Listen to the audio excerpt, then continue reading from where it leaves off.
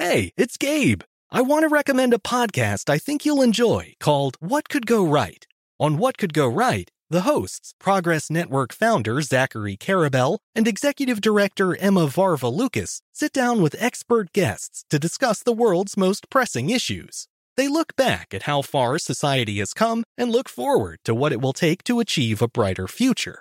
If you're looking for a weekly dose of optimistic ideas from smart people, listen to What Could Go Right wherever you get your podcasts. If your business needs a new application, then developers will have to write code. A lot of code.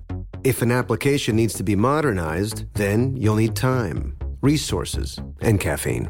If that sounds daunting, then you need Watson X Code Assistant. AI designed to multiply developer productivity so you can generate code quickly. Let's create a more modern foundation for business with Watson X Code Assistant. Learn more at ibm.com/code assistant. IBM. Let's create.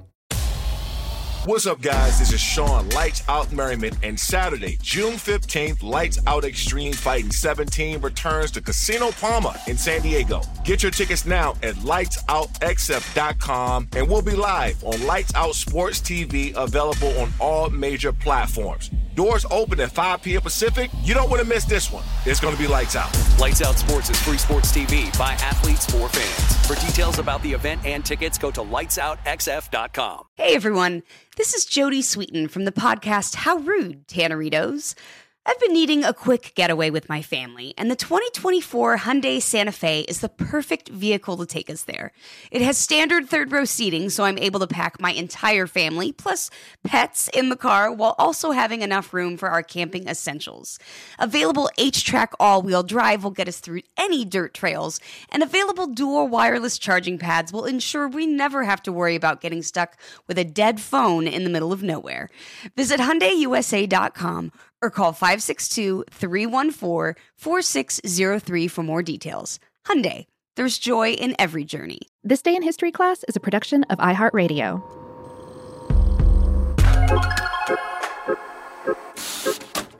Hello, and welcome to This Day in History class, a show that proudly flies the flag of history 7 days a week. I'm Gabe Luzier, and in this episode, we're talking about the story behind one of the most recognizable flags in the world, including how it almost became the only national flag to bear a semi-aquatic rodent. A claim to fame that's still up for grabs. Just saying. The day was February 15th, 1965. The red maple leaf flag was raised for the first time as the national flag of Canada. The public ceremony was held at Parliament Hill in Ottawa, the nation's capital. That morning, the former flag was lowered for the last time, and at the stroke of noon, the new one was raised. Thousands of Canadians attended the event, including Prime Minister Lester Pearson, who had championed the new flag cause himself the year before. He marked the occasion with a hopeful blessing, saying, quote, "May the land over which this new flag flies remain united in freedom and justice, sensitive, tolerant, and compassionate towards all." Many different flags had flown above Canada since its founding, but the unofficial national flag used just prior to the maple leaf flag's adoption was known as the Canadian Red Ensign.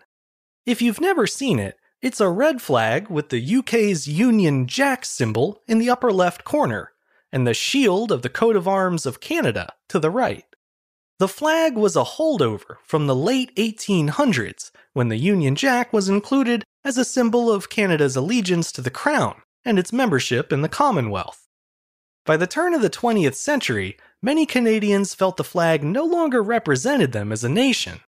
The call for a new, uniquely Canadian flag grew as the years went by, and reached its peak in the years following World War II.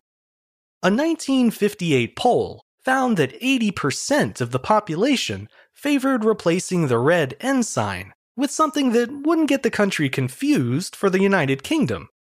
By 1963, the demand for a new flag had grown big enough to become a party platform.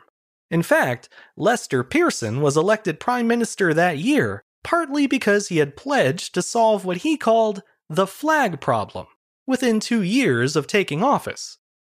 That campaign promise proved harder to keep than expected, as creating a national flag from scratch raised the question of how best to symbolize Canada and its values, and everyone had their own opinion on that. But Pearson was determined to see the task through, no matter how contentious things got along the way. He believed a new flag was vital to Canada's identity as an independent nation.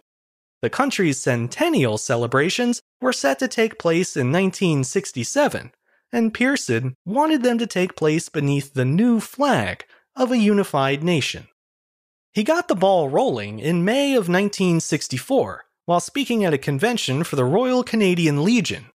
In what proved to be a surprisingly controversial speech, the Prime Minister announced his intentions, saying, quote, "I believe most sincerely that it is now time for Canadians to unfurl a flag that is truly distinctive and truly national in character, as Canadian as the maple leaf, which should be its dominant design, a flag easily identifiable as Canada's, a flag which cannot be mistaken for the emblem of any other country, a flag of the future which honors also the past, Canada's own and only Canada's."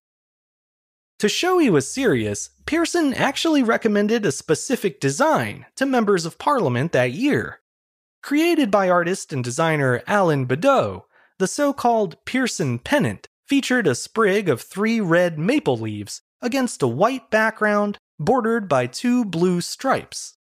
The design wasn't popular with most members of Parliament, so instead they formed a committee and gave it 6 weeks to come up with a new recommendation for a national flag.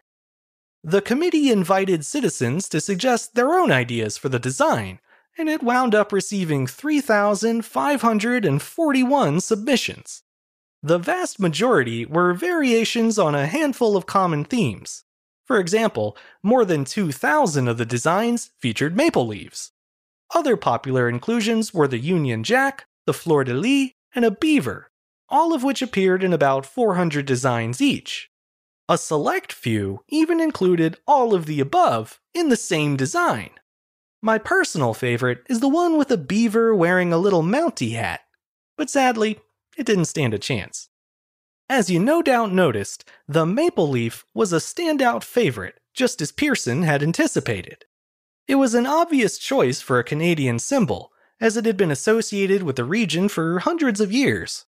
The sap and wood of maple trees had been crucial to the survival of Indigenous peoples and European settlers alike. In fact, in 1834, the mayor of Montreal declared the maple tree, quote, "king of the forest and symbol of the Canadian people." Over a century later, that status hadn't changed. In the same 1958 poll I mentioned earlier, 60% of those who favored a new flag wanted the maple leaf to be on it. However, not everyone got behind the idea.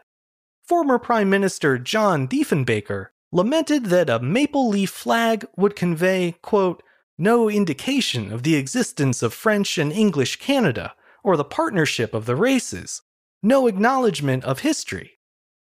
Other detractors agreed, with some pointing out that sugar maple trees didn't grow west of the Ontario-Manitoba border, and therefore could never be a truly national symbol. But the biggest complaint by far was that the maple leaf was kind of dull, and didn't elicit strong feelings in most people one way or the other. According to Rick Archbold, author of A Flag for Canada, the maple leaf's inoffensive nature is exactly what made it so appealing. As he put it, quote, "the real plus for the maple leaf was its very lack of an established personality and its innocence of mythic or commercial associations. At a time when fierce tribal and religious loyalties repeatedly threatened the survival of the young Dominion, anyone could look at the maple leaf and see an unassuming, neutral symbol that posed no threat to his or her identity or interests." In the end, that safe choice won the day, but not before several weeks and 35 sessions of intense parliamentary debate. This period, known as the Great Flag Debate, saw a fierce battle between those who wanted to hold on to the symbols of Canada's colonial past, like the Union Jack, and those who wanted to move forward by adopting a new symbol, like a beaver and a Mountie hat. By November of 1964, the committee had whittled the designs down to just 3 contenders: the Pearson pennant, put forward by the Prime Minister, a 3-in-1 design featuring a maple leaf, the Union Jack, and the fleur-de-lis, and a third design submitted by George Stanley, the Dean of Arts at the Royal Military College in Ontario. Stanley proposed a design featuring a single red maple leaf on a white background, bordered by 2 vertical red stripes. It was simple, yet bold and distinctive. Pearson tried one last-ditch effort to get his choice adopted, but in a decisive vote of 14-0, Parliament chose Stanley's single-leaf design instead.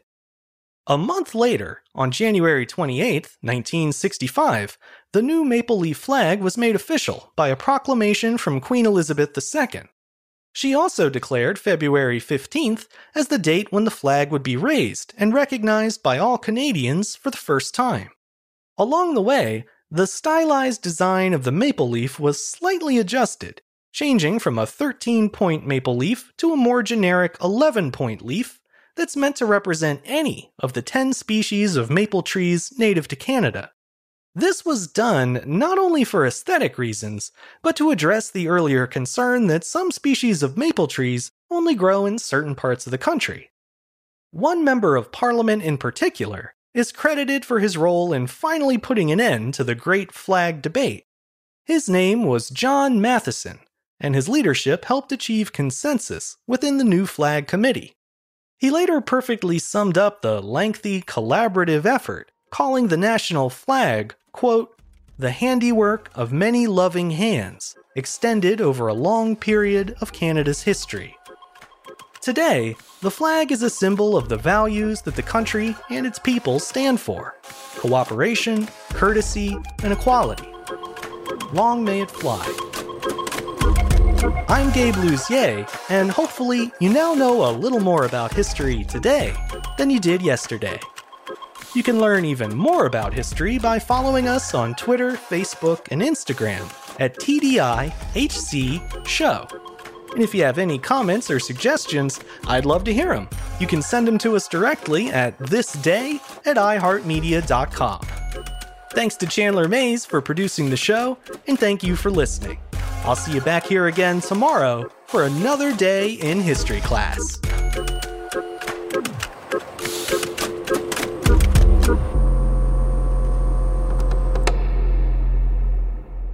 For more podcasts from iHeartRadio, visit the iHeartRadio app, Apple Podcasts, or wherever you listen to your favorite shows.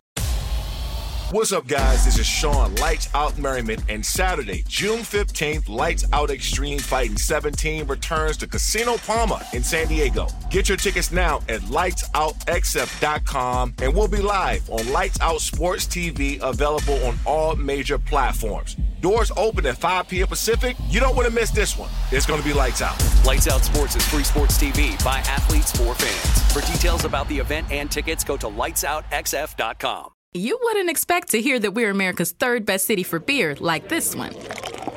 Or home to vibes like this. And this. It might surprise you that we're top 10 for immersive art that's like, whoa. And, not to mention, we have one of the top zoos in the country.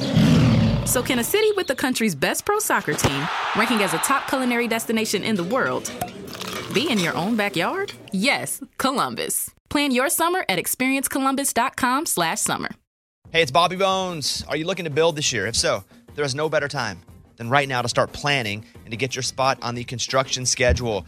If you need a garage, a stall barn, a storage for vehicles, RV, boat, collectibles, or even a shop for your farm, hobbies, or car restoration projects, visit MortonBuildings.com and start your construction process.